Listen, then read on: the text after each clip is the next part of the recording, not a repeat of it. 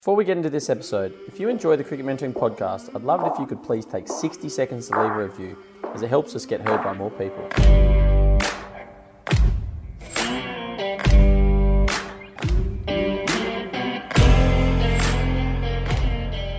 Welcome to all of our Cricket Mentoring fans here in the community. And here today, Andrew Walton, my name, Tom Scollay on the other side of the camera.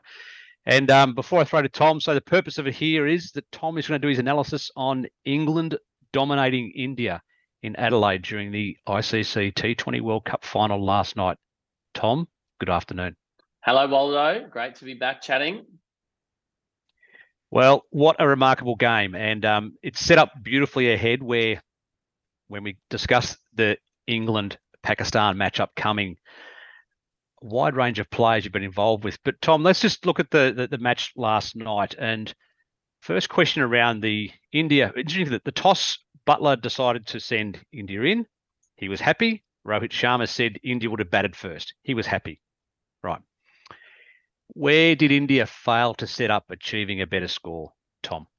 Yeah, well, look, full credit to England. They were absolutely phenomenal. And I think there was a part of me probably wanting an India-Pakistan final just for the spectacle that would have been. But England were by far the better team. And I think I've just I watched a fair bit of the game last night. I haven't watched much of this World Cup. It's been on at an awkward time for me with coaching and my family stuff. But I watched a fair bit last night. I was really intrigued with the match. And I think the first 6 overs, the power play with both teams was where it was won and lost. If I've just gone through this morning and done a bit of an analysis, having watched it live, I went through and my sort of theory you don't have to be a sort of a deep analysis to understand it, but India were 1 for 38 after their power play. England were none for 63. And then the momentum was just really deeply with England when they were batting. So what I've done, Waldo, is I've gone through, watched every ball. I've noted down every single ball in both first 6 overs for the innings, and I've noted down how many attacking shots were played and how many sort of non-attacking shots were played. And for context, if the ball's bowled on the stumps and so Woakes bowled a ball to Sharma, he just clips it. I've sort of classed that as a non-attacking shot. If there's a bit of width and they go after it, that's an attacking shot. And that's very subjective. But something that stands out is India played 14 attacking shots versus England's 19 attacking shots in the first 36 balls. The non-attacking shots for India were 22, and the non-attacking shots for England were 17. Now, in the first 6 overs, India faced 17 dots, England faced 13 dots. But the big difference probably on top of that is India only hit 5 boundaries in the first 6 overs. England hit 10, and of those 10, they hit 3 sixes. So none for 63, and it started right up front. Jos Buttler gets 13 runs off the first over. Compared to India, KL Rahul, they got off to a good start. They were none for 5 off 2 balls. Then there were 3 dots to finish out the first over. KL Rahul gets out, 4th ball of the second over. Kohli comes in, there's a dot, then there's a single. They're 1 for 10 off 2 overs. England are none for 21 off 2 overs. And I think in the press conference afterwards, Rohit Sharma sort of put the blame on the bowlers and said we didn't get it right with the ball. But I think that, and I'm a huge Rohit and huge Virat fan, but I think that they have to take some responsibility. If you look at, I've got the sort of the 4 batters, Rohit, Virat, Jos Buttler and Alex Hales. And after 4 overs, Rohit was 5 off 10 balls. Kohli was 10 off 9 balls, and the score's 1 for 21. And I don't think they really took the game on. Kohli played 1 big shot off Woakes that went for 6 over cover. And then the rest of the over went 1 dot wide, 1 dot. There was no sort of big shots post that 1 shot. Whereas after 4 overs, England were none for 41. Buttler was 24 off 14 balls and Hales was 15 off 10. So 10 balls Hales, 15, 10 balls Sharma, 5. So I feel like there wasn't enough intent from the Indian batters, and Virat did that well early in the tournament. He's been the tournament's leading run scorer.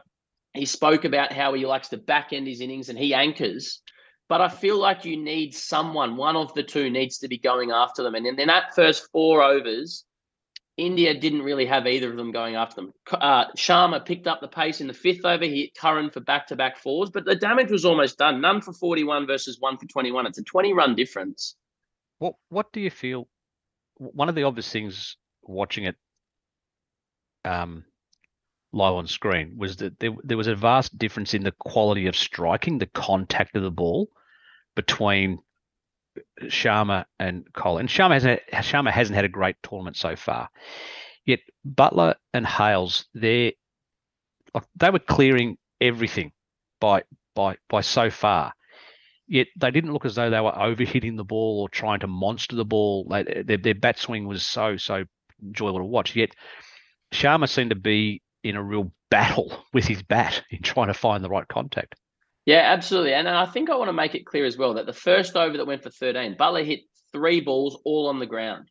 Mm-hmm. He wasn't slogging. He played and missed. The ball was swinging, and he'd got out 5 times to Bhuvi Kumar. So he's wary of his in-swinger, but he hit 3 nice cricket shots and found the gap. A couple of times, SKY was trying to sort of dive and just got beaten to the boundary. Other days, that goes to the fielder. Then the first ball Butler faces off Arshdeep is a slice down to third man, and they had a deep point, not a third man, and goes for 4. They didn't really play a big shot in those first 2 overs, but then Hales gives himself a bit of room, hits Bhuvi Kumar for 6 over mid-off or down the ground in the 3rd over. So I think that they just played, it all starts for me in the mind. It all starts with their mindset, and I think Kohli and Sharma played very sort of safe in those first 4 overs. They were giving themselves a time. Kohli played the one big shot over cover that he hit for 6. Other than that, they were trying to drop and run. They were hitting fielders, whereas the English guys were like playing a bit sort of with more intent, more aggression. They were playing bold and brave cricket. And Owen Morgan kept talking on commentary about how deep the English batting lineup was. And Joss Butler said afterwards that Adil Rashid was batting 11 and he can bat. So they had that sort of trust in their teammates and that they were just playing fearless. Whereas I feel like the Indians, big final, they didn't want to lose. Sharma's the captain. Kohli's the big player. They wanted to take responsibility, but that wanting to take responsibility just constricted them a bit and they didn't go after it enough. So during that middle phase of the Indian innings, and it seemed to me that India were always about sort of 12 to 15 runs behind where they needed to be to set things up. Yet how England used their bowling structure to advantage there, particularly Adil Rashid there through the middle overs. Tom, what did you pick up on that, please? Yeah, look, there was a lot of talk about England not wanting to bowl Rashid to Rishabh Pant. That's what the commentators kept saying because Rishabh has got a good record against him and plays leg spin very well. So they brought Rashid on in the 6th over and they said this is only the 3rd over he's bowled in the power play this tournament. Now, full credit must go to Rashid. I don't have the exact figures, but from memory, I think he finished with 1 for 18 or 1 for 19. And he got swept for 4 first ball by Sharma. It was one of the few aggressive shots and one of the 5 boundaries India hit in their first 6 overs in the power play. But Rashid came back and they were then talking about how India's spinners were going to play a big part in the second innings, in England's batting innings. But Butler and Hales never let them settle. From Aksar's first ball went for 4, which I can't remember exactly what it was, but second ball of Aksar's second over, Hales picks up a good length ball, a fullish ball, hits it behind square leg for 6. But Aksar bowled 2 short, last ball of his second spell, 6. The last ball of the power play, Butler rocks back and crashes it for 6. Whereas I feel like Rashid, who's played a bit for the Adelaide Strikers, he knows Adelaide Oval. I feel like he got his pace and his length right. Like Kohli and Sharma were trying to get him. They were trying in that 6th over of the power play, knowing they were behind the rate. They were trying to get him and they just couldn't because he was bowling into the wickets, sliders and skidders that they couldn't really get the right length and get under. So full credit must go to England and Butler and their planning around when they used Rashid, but also to Rashid to execute under pressure to 2 big players, to bowling to Kohli and Sharma. Whereas the Indian spinners, and I think Ravi Ashwin didn't really come on. He bowled his second over in the 12th over. So the game was almost gone by then. Whereas Aksar had bowled 2 in the first 6, and I don't think he got it quite right. Well, he didn't. And that was surprising when, just to go back, I agree with you in that Rohit and Virat seemed to take on that controlling aspect with the bat. Why they left Ravi Ashwin until the 12th over was a bit of a mystery. The other point you raised there, when it gets down to the point end of a tournament and in the T20 format, one thing that stood out for me last night was that Hales, Rashid Khan and Curran have all played a considerable volume of cricket in BBL. Yep.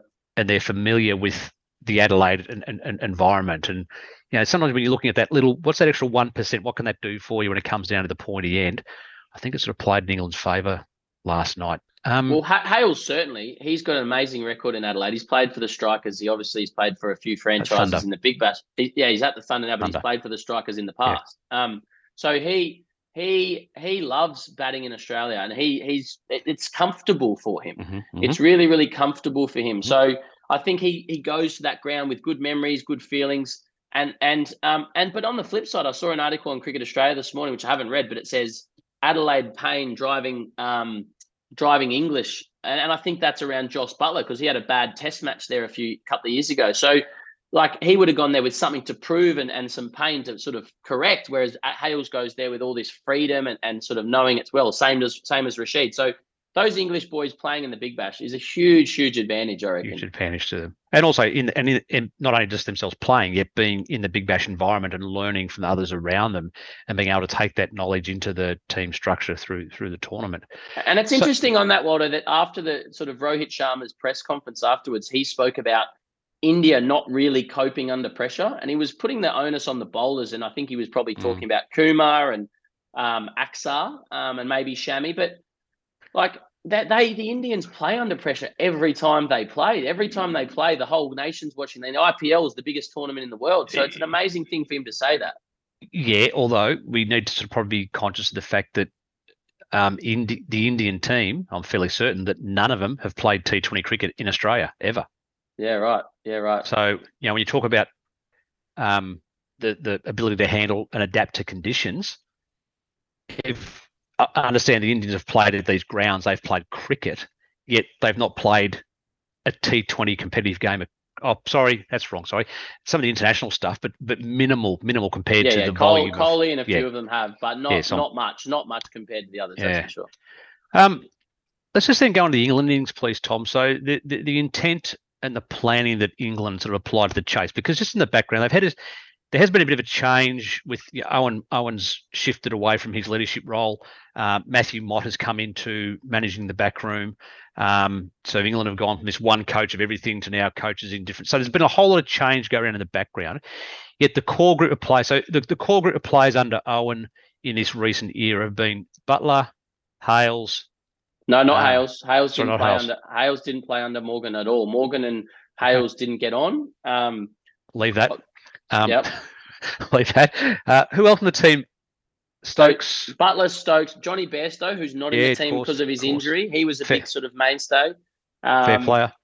And then I think the Liam Livingston's had a pretty consistent position for the last few years. Moeen Ali has been there all along. So they've had a fair bit of consistency. Yep, they've lost their captain. They've changed their coach in both formats in recent times, but they've still got a core nucleus of like very experienced, and Stokes is the test captain.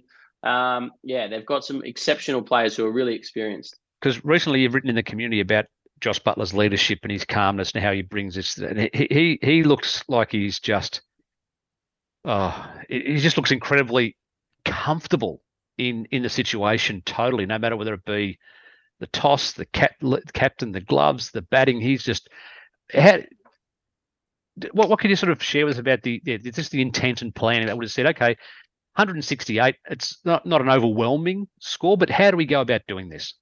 Well, I think that England like to play bold, aggressive cricket, regardless of their batting first, second, what they're chasing. And it showed when they got ahead of the runs. I think they needed about 25 off 25, and they still went after it. They wanted to win as quick, or maybe it was earlier than that. It was 35 off 35, and they won with four overs to spare, 24 balls to spare. So their intent, and it starts from when Owen Morgan, it goes right back to when Owen Morgan took over the captaincy. He wanted England to be fearless and go after them. And they weren't scared of getting bowled out for 50 or 80, playing their shots. They just didn't want to play boring, dull, safe cricket. They wanted to be bold and brave. And Buttler's just carried that on. Buttler's probably and that's a saying I think said last night that Buttler's England's best ever white ball batter. And he's one of the best white ball batters in the world for the last 4 or 5 years. And he dominated the IPL this year. He is an exceptional short format player. And when you've got him leading the way, and in his podcast that we shared in the community, he spoke about how Owen would lead the way, that if a player got out sort of Owen would run down and try and hit his second ball for 6. And that was him showing everyone, like, this is how I want us to play. I'm not just saying it, but I'm doing it. And that was a great example. So now I think from there, England have gone out and they're such highly skilled players. They're such highly trained athletes that they can execute it, and they make good decisions. Even under pressure, they're very focused. They're not feeling that pressure because they're very focused on the job at hand. They can execute what they practice. Josh Butler's performance in last year's IPL was extraordinary in its quality and consistency. So if there was going to be an opponent that he was going to relish being involved with in a big game, it probably would have been India. And then you throw in the mix, if you knew that match was going to be in Adelaide, he would have slept very soundly the night before the game, I would have thought, Tom. Yeah, you would think so. Well, thank you for that analysis of the semi-final, Tom, and appreciate your time and effort looking into that. And we hopefully will have something forward for the final. So just a reminder to those who are watching us that the cricket mentoring community is where our growing audience is coming into hearing and taking part in the conversation with things like this. So thank you from me, Andrew Walton. Tom, to you to close. Yeah, I think the one thing I probably haven't said is that I think England had 2 slices of luck in their innings as well, which when you're playing bold, aggressive cricket, things seem to go your way. You have those things. I like the saying that fortune favours the brave. And Alex Hales went for a big slash, went through slip. But all in all, England too good. And I think it started with their mindset. So, look, appreciate your sort of facilitating this, Waldo, and me sharing a few thoughts for those that might be listening on the podcast or those that are watching in the community. If you're listening on the podcast, then we'd love you to head over to cricketmentoring.com/community and join us over in the Cricket Mentoring community, where myself and Waldo and Reedy, our senior mentors, are helping people all over the world develop in all 6 pillars of success. So thanks for listening. Thanks for watching. Hope you got some value from this. And yeah, go out and get it done, legend.